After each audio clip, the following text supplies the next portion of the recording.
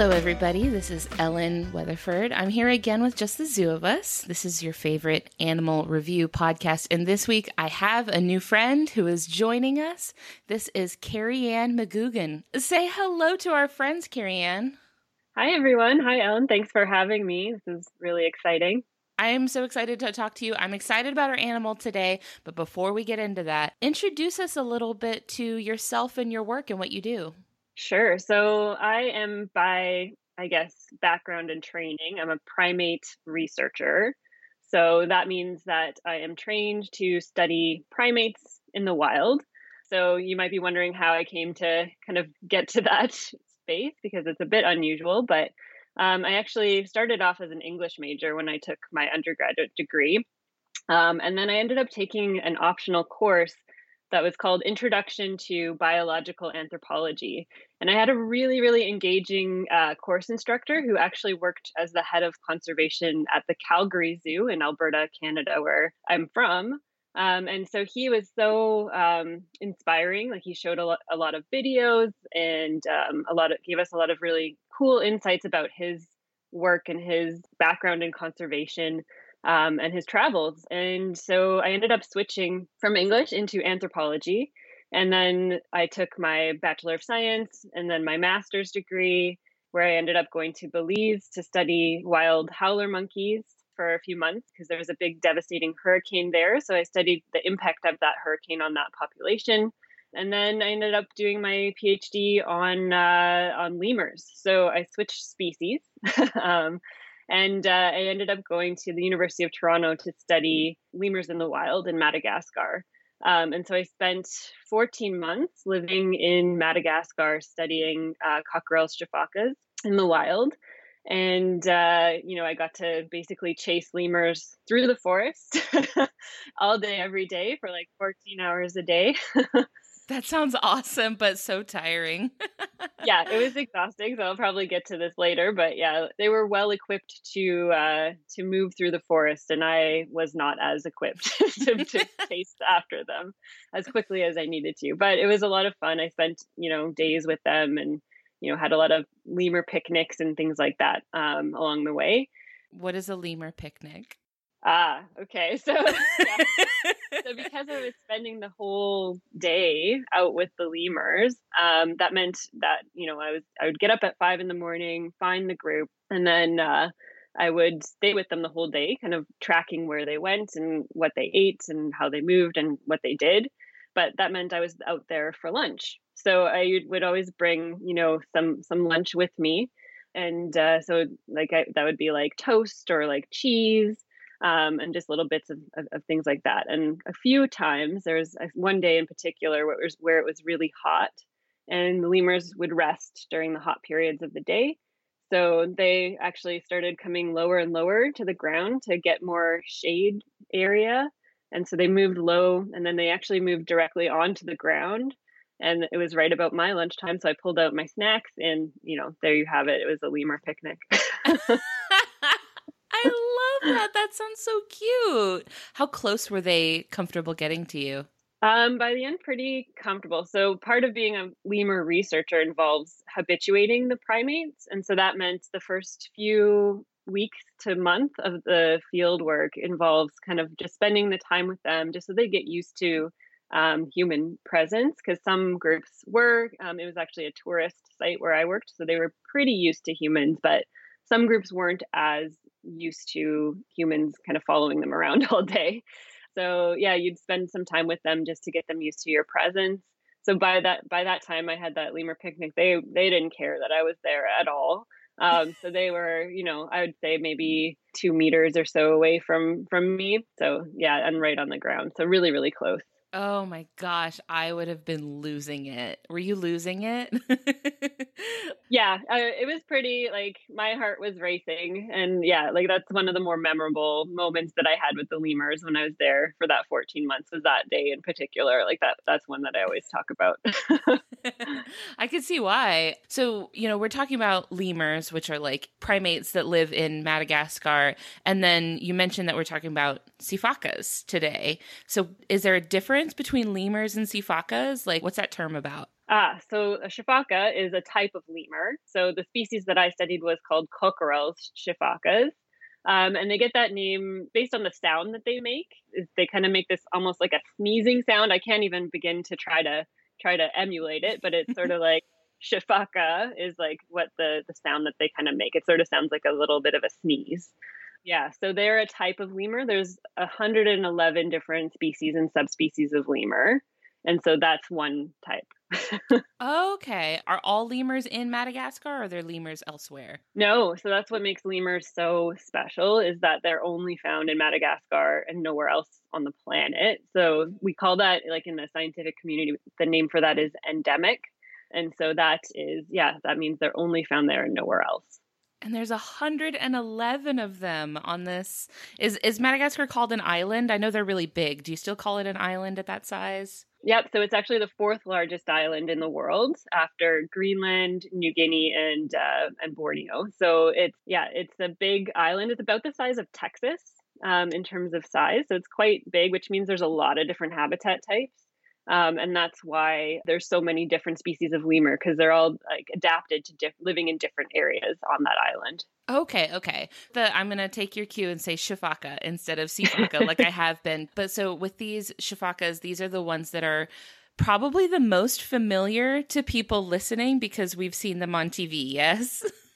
Yeah, so the species that I studied, Coquerel Sifaka, is the boomafu. So I don't know if that's what you're referring to, but that's probably the most famous children's television show because they live also in the Duke Lemur Center, and that's where they filmed a lot of the animals in Zabumafu, and obviously Zabumafu was a puppet as well. Yeah, they had it was really interesting. They would transition between having the puppet that was talking, and then they would switch over to footage of an actual real life Sifaka that was moving around. But so yeah, when I see one, it's very instantly recognizable as that's Sabumafu, which is really exciting to me because that show was out right at the time when I was in the perfect age group for it. I was 6 years old. So it definitely, I see him and I just get this warm fuzzy feeling. I'm I learned so much from you. I know. I'm hoping they bring something back similar to that because there's I think, you're the prime demographic for Zabumafu, and now it's the kids don't know it as much. So I'd like to bring that back. Maybe we can get some retro action going, or hopefully they'll make another show.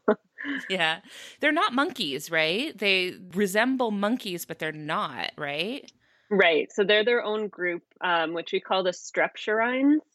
Monkeys are different. So there's different characteristics that sort of distinguish lemurs from monkeys. There's no monkeys found in Madagascar, for example, and then physical traits as well. So monkeys have these prehensile tails, some of them. So that means they have tails that can grasp onto objects, almost like another limb. But none of the lemurs have that. They just have kind of a run-of-the-mill tail, I suppose. But they're still pretty cool. But it's still long, right? It's the long, bushy tail. That's what I think of. I think of the fluffy tail with the rings on it. Yeah, so that's a ring-tailed lemur. Yeah, they have the fluffy ringed tail, and then the Sifakas they have plain white, or depending on the different colorations, because there's more than one type of Sifaka in Madagascar.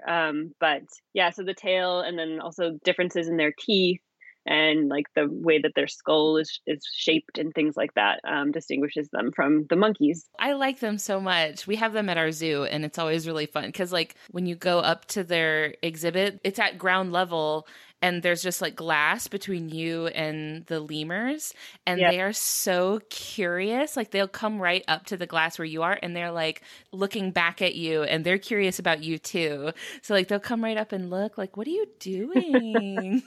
Were they like that with you in the wild? Oh yeah, 100%. And I you're doing the little head motion, and that's exactly what they did. So they actually would cock their head almost like a dog waiting for a treat. They'll just give a little cock of the head because they'd be very curious. In particular, because at the site where I worked, there was actually 8 different species of lemur. So it wasn't just the Sifakas, but there was also the brown lemur. And the brown lemurs were especially curious. They would often wake us up because they would be bouncing around the trees above our tent and making these sounds almost like grunting sounds. It sounds almost like a group of pigs. And then we'd unzip our tents And they would be up in the trees, and they'd give us the little head tilt to when we emerged from our tent, just curious. So now that we have a good overview of what we're talking about today, we're talking about these Sifakas.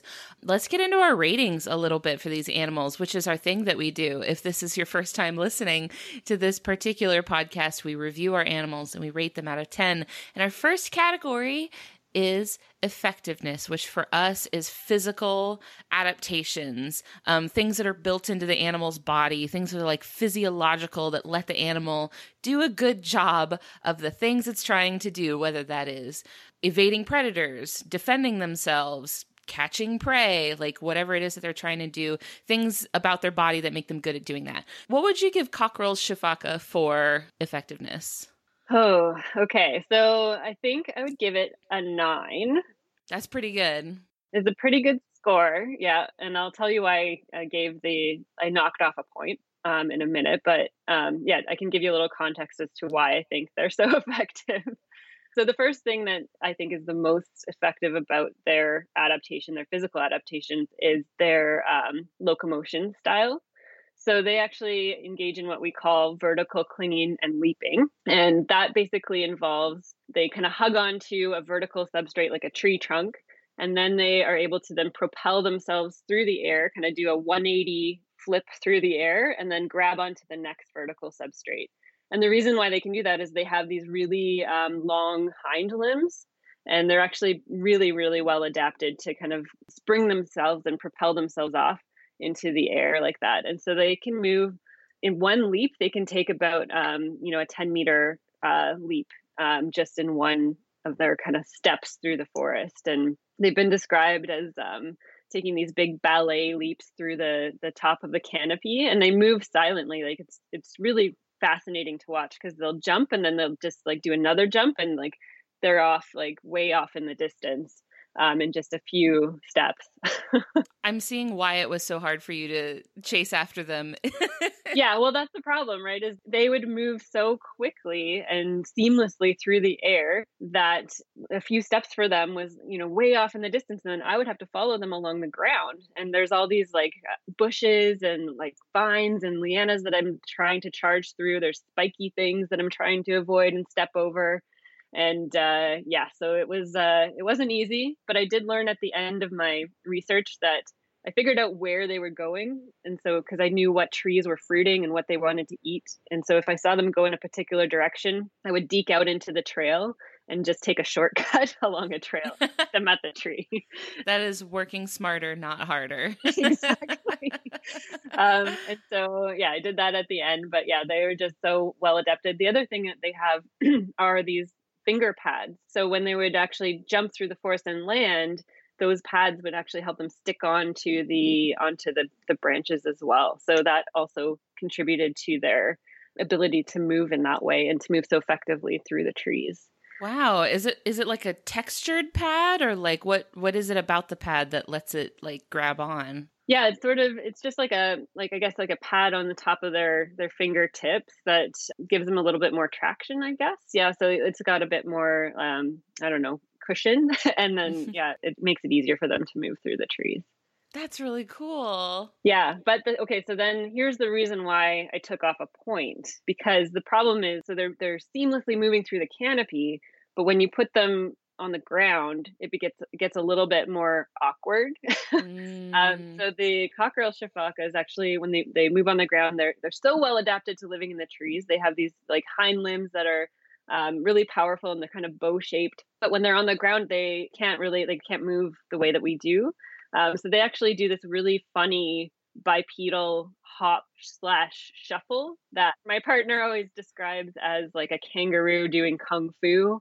So they're like moving, like hopping and shuffling along the ground. And it's super, super cool to see, but it's a little bit awkward. So they're not quite adapted to move on the ground. But the problem, I debated whether or not to take a point off, because the reason why they have to cross gaps through the forest is that some of the forest has been cut down, or there might be gaps because of human actions. And so it's not really their fault that they have to kind of cross those gaps, and that they do it awkwardly. Also, it looks pretty cool when you see them do it.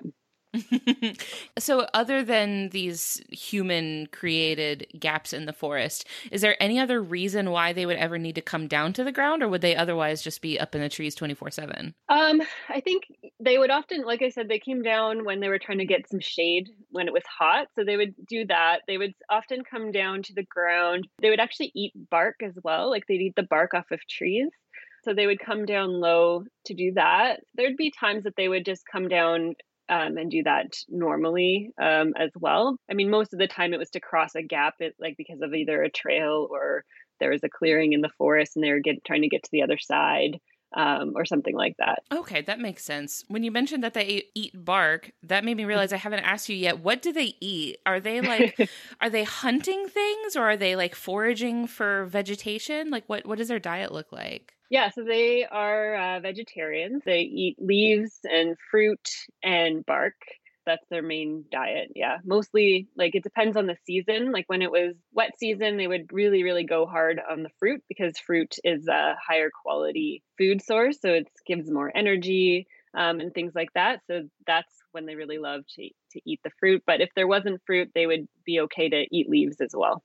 Does anything hunt them? Like what do they have to be worried about? Yeah, so they do have predators. Their main predators are the fossa. So I don't know if anyone has seen that Disney cartoon Madagascar. So that was sort of like the villain in that movie. So it's sort of a cat-like creature that lives on the ground and hunts lemurs.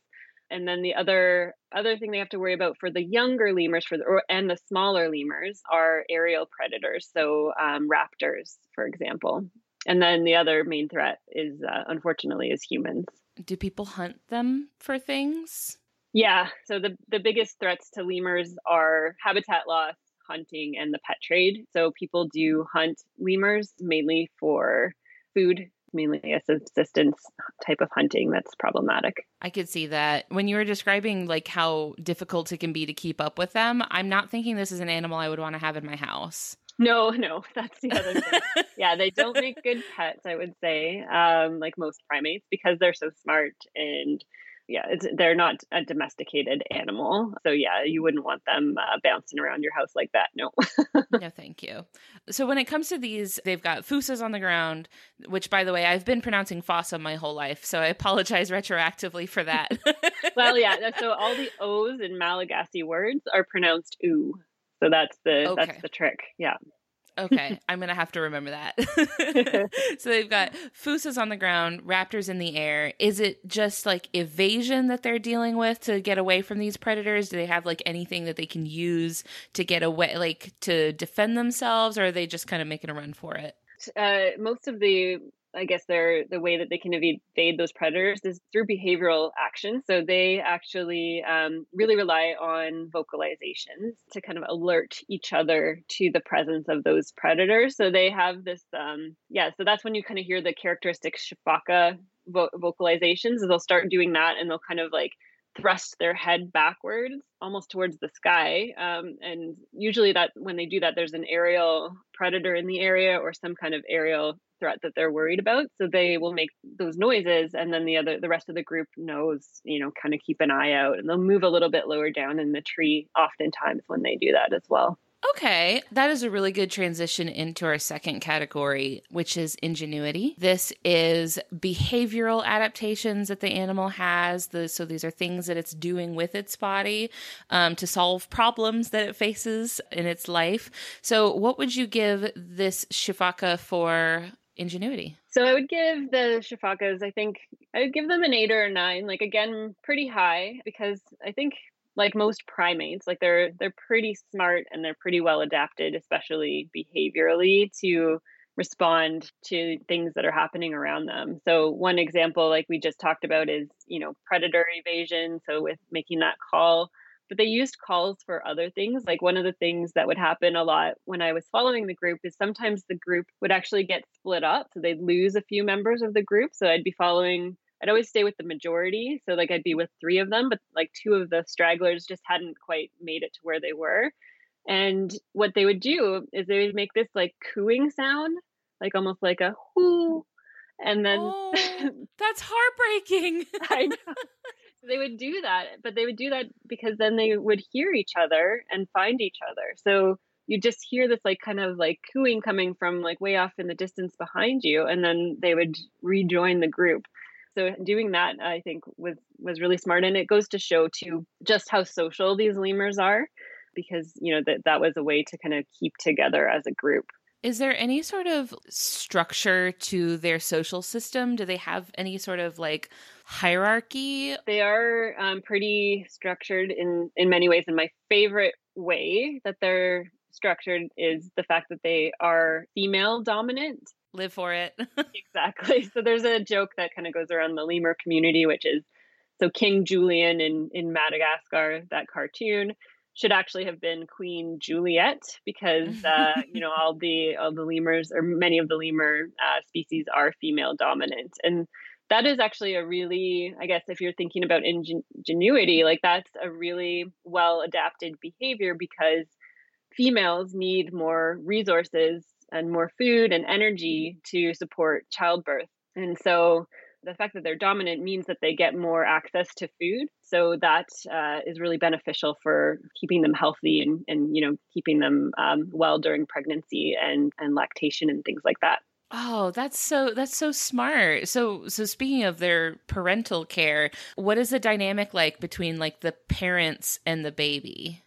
They do share that burden. So the babies, the infants in the group would often be carried by other individuals who weren't the mother. So just because you saw, an infant being carried by an individual didn't mean that was the mother. So a lot of time, even the males would carry the infants. So yeah, they definitely shared that amongst the group, which is nice. Oh, I love to see egalitarian parenting, Yeah. like in animals where you don't always see it. I really like to see like dad sticking around and dad holding the babies, and it's always very sweet to me. Yeah. So when you were like working around them, or even in your work, like outside of wild lemurs and wild sifakas, what is their capacity for like learning new things? Yeah. So, I mean, all of my work was with wild sifakas. So I wasn't directly like doing kind of experimental work or anything where I could test how well they learned. I think a lot of researchers who work out of the Duke Lemur Center do that sort of thing, which is really cool. But yeah, so I mean, I don't know if I can speak to that necessarily. Like I do know, like, the infants would watch the parents, watch their mothers, and it seemed like they may have been picking up certain life skills that way. I'm almost certain that they were. But yeah, I mean, they don't other primates are known to kind of use tools and things like that. And there's definitely direct evidence in the wild of infants watching the parent and emulating that behavior.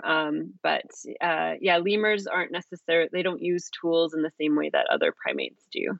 I mean, they did learn, it did seem like they had particular routes that they took through the forest. Part of my research involved tracking where they went and calculating like how big of the home range that they had, so that how big of the area of the forest did they use. And so they used particular routes, and it seemed like they kind of bounced from one tree to another in a very purposeful, directed way. Like they knew where they were headed, and they knew where certain trees were. So for example, if there was a tree that was fruiting, they remembered where it was, and so they knew where to go. So that, I think, that demonstrates kind of a spatial awareness, a spatial intelligence. Oh yeah, that's like way better. Like I don't remember how to get to places where I need to go every day.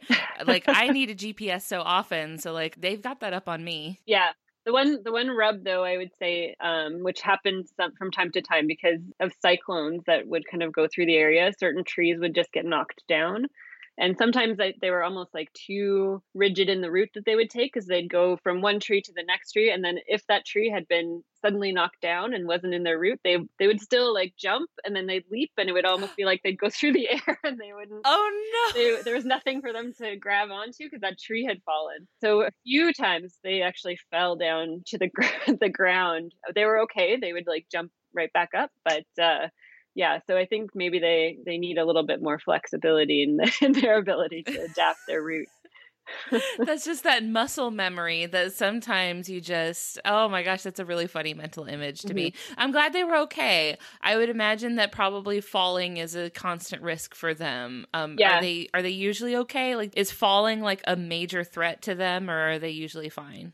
They're usually fine. I've never seen an instance where they weren't fine. There was one memorable instance too where I was watching a group with a baby, and the group was resting, and the baby was kind of bouncing around as infants do. So it was sort of like jumping from from lemur to lemur and branch to branch. And that infant actually fell down to the ground from a significant height.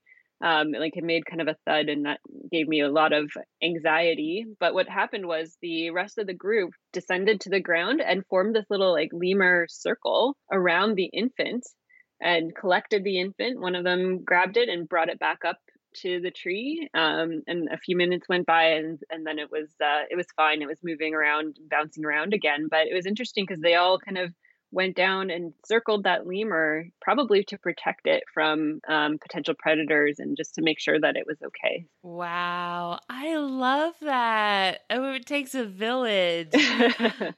They're so good. How many of them are typically living together in a group?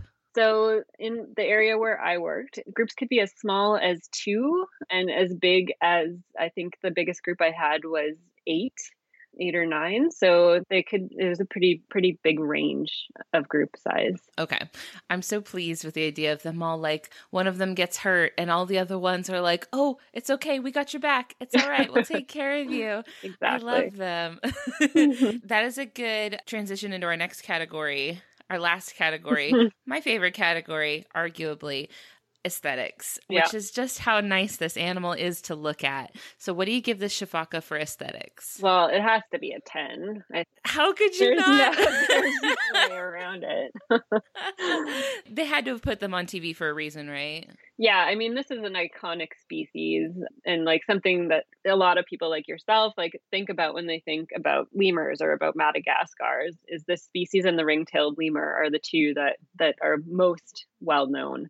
But yeah, I mean, they have one thing that really struck me when I saw them in the wild was just how snowy white they kept their fur. And I could never understand, like, for the longest time, I was like, how do they do that? Like how do they keep, like, they're bouncing through the trees, they're, going on the ground. Like, how are they keeping their fur so white? And then I realized, of course, like lemurs, like all lemur species, have what's called a tooth comb. So they have this specialized like canine and incisor grouping on the bottom of their jaw that's like actually meant for grooming. And so they would spend hours grooming each other, and that's how they obviously kept their fur so white. Oh my gosh, what a flex. They're like showing off. They're like, look how clean I am. Yes, I have bright white fur. I can't think of how bright white fur would help them in like a jungle, right? If you're trying to like camouflage or blend in, the bright white can't be helping, right? Yeah, it wasn't good. Yeah, they weren't good camouflagers, no. But yeah, I mean, I think in terms of like a hot forest where they work, like having a white fur probably does help with heat, perhaps. Like that's just a guess, but that could be. But yeah, they also had like maroon patches, and this is another thing kind of related to the aesthetics that I really love is they have these like maroon colorations along their arms and their legs that almost looks like they're wearing like an overcoat and trousers. So they're like, even though they have that white fur, they're very distinguished, I always thought. They have really, really striking eyes too. I feel like all lemurs have eyes that just like when they look at you, they feel like they're so fixated on you. They are really staring directly into your soul. Yeah, so they had this kind of like bluish, like in real life, like almost like bluish greenish, really just beautiful, gorgeous eyes. How cute are the babies? I don't feel like I've seen a baby. How cute are they? Oh, they're pretty cute. And it was so funny during the, I guess, birthing season. Like oftentimes I wouldn't see the baby for quite a while because they would cling on to the belly of the mother. And then all of a sudden I'd just like be looking with my binoculars and you'd see this little like black circle and I'd take a peek and it was the baby's face. But yeah, I mean, imagine the Sifaka, but like really small and cute with a little like a little like wiry tail, like kind of bouncing around. Oh man, it's so perfect. They have kind of this bright contrast, right, between like this white and then the black and dark maroon markings. Did that help you like find them in the jungle? I imagine it would. Oh yeah, so that was like a big relief because I think I mentioned earlier I did my master's work in Belize, where I studied the howler monkeys. So the howler monkeys were totally black. So it was really, really hard to find them in the top of the trees because they looked like they would just blend right in. Like there'd be times that we knew they were there and you just couldn't see them because they just like looked like this dark spot. So I was really relieved to get to Madagascar where I would find the lemurs. And yeah, it's almost like birders have like the eye for birding. So once you kind of pick up that visual signal, it became really easy to find them if they were there. And oftentimes I would get there really early in the morning, so they'd still be sleeping and they'd be in this big clump that I used to call like a lemur ball. And so that was a lot of fun to find them. Yeah. Does it get hot for them all being clumped up together? Like what is the purpose of the lemur ball? Well, usually they would do that when it was cooler. So it wasn't always hot, especially in the mornings. In the dry season, it would actually be pretty cool. And, I lived there in a tent and I would get cold at night because we didn't have central heating or anything like that. So I think they would hunker down together in that lemur ball to stay warm. They got a cuddle puddle. Exactly. Well, so I'm in love. I love this animal very much. Before we get wrapped up, since the week that this episode is going to be going up, it will be coming up on World Lemur Conservation Day. So can you tell me a little bit about that? Yeah, so the World Lemur Festival was, I think it started in 2014, so it's still relatively new. But the idea behind it is to really raise awareness about lemurs, because what a lot of people don't know is that lemurs are as we talked about, only found in Madagascar, nowhere else in the world, but they're also threatened with extinction. So a recent report came out actually just this summer that said that lemurs are the most endangered group of animals in the entire world. 98% of all of those 111 different species are threatened with extinction, and the Coquerel Sifaka is actually critically endangered. So a third of all the lemur species that exist are critically endangered, and unfortunately, Coquerel Sifaka is one of them. And so that's, like I mentioned before, because of, largely habitat loss, but also hunting and the pet trade. So those are the three big threats. So the idea behind the festival, there's events taking place all over the world. People can celebrate in many different ways, but the idea is to really raise awareness about these really special animals who are unfortunately facing, a lot of extinction threats as well. So I got in touch with you through the Lemur Conservation Network. What kind of actions can people take to help? Like, what can people do to make things better? So, I mean, it's tough because we're here and that's in Madagascar. So a lot of people wonder, what should I do? I think first and foremost, educate yourself. So learn more. And obviously, if you're listening to this, then you're interested. So that's great. So learn more about the lemurs, about what they do, about why they're threatened. I'm also a member of a nonprofit called Planet Madagascar. And so we work to save lemurs and other wildlife in Madagascar, but also to help people in Madagascar. So what we do is called community conservation. And so we work directly with the people there. A lot of the people in Madagascar, unfortunately, suffer from immense poverty. A lot of people are living on less than $2 a day. And a lot of them also don't know that the wildlife found in Madagascar is special and unique and only found there. So we, with my partner, Travis Steffens, he started this conservation nonprofit where we work directly with local communities in Madagascar to help people and lemurs. So we have a number of different projects. One is a fire management program where we have hired local community members to patrol areas near the forest for fire and to note when that's happening, why it's happening, and also to look for lemurs, because fire is one of the biggest threats in the forests where we work as well. We also do a forest regeneration project where we're actually planting trees. So that's great because with habitat loss being one of the biggest threats to lemurs, in Madagascar, what they really need most is more forest and forest being connected. So we're working to, we have a local women's cooperative working in one of our communities to grow plants that are then going to be transported to connect some of the bigger fragments in the forest. Oh, I'm so glad to hear that y'all are doing such good work. So I would encourage anybody listening who feels inspired to look y'all up. Can you give me that name one more time? Yeah, so it's easy to remember. So we're Planet Madagascar. And the reason why we came up with that name is because Madagascar, we always say, is like a world in an island because there's so much unique biodiversity there. So planetmadagascar.org. And where can people keep up with you? And are you working on any other projects right now that you want people to know about? How do you want people to follow up with you? So I get to work on the side as a board member of Planet Madagascar, so you can find me through that. But I'm also a writer. So I mentioned I started out as an English major when I started my academic journey. So I've kind of come back to that, and I write about Madagascar. So I recently published a book called Chasing Lemurs, My Journey into the Heart of Madagascar. So people can find me on my website, KeriannMcGoogan.com, and it talks a little bit about the book there. There's a book trailer if you're interested to know more about what it's about. But that's another kind of avenue that I'm passionate about, and that's another way that people can educate themselves and learn about Madagascar, because the book is about the very first time that I went to Madagascar, which was when I was 25 years old.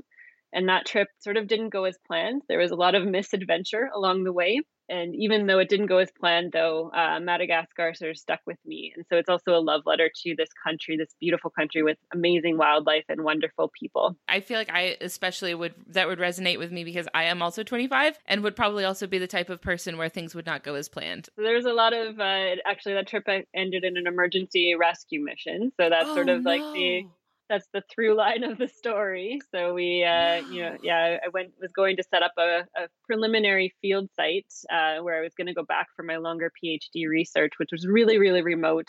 There was a lot of really hardships along the way to get there. And then we finally got there, and my field assistant got malaria. And so we actually had to evacuate unexpectedly. So that's the story. But, within that, it's also about the lemurs and the people and what I learned, becoming a field primate researcher as I was going through that journey in Madagascar. Oh, awesome. That's a good resource for people who might feel inspired to follow in your footsteps in primate research. Yeah, exactly. Well, Keriann, thank you so much. I really appreciate your time today. I have fallen in love with the Sifaka. It already had a nice place in my heart. It was already in a special place for me, but I'm so glad to have more context for that. So thank you so much for coming on and sharing your knowledge with us. Thank you so much for having me. This was a lot of fun. Of course. All right, we will talk to you later. Thanks. Bye. Bye.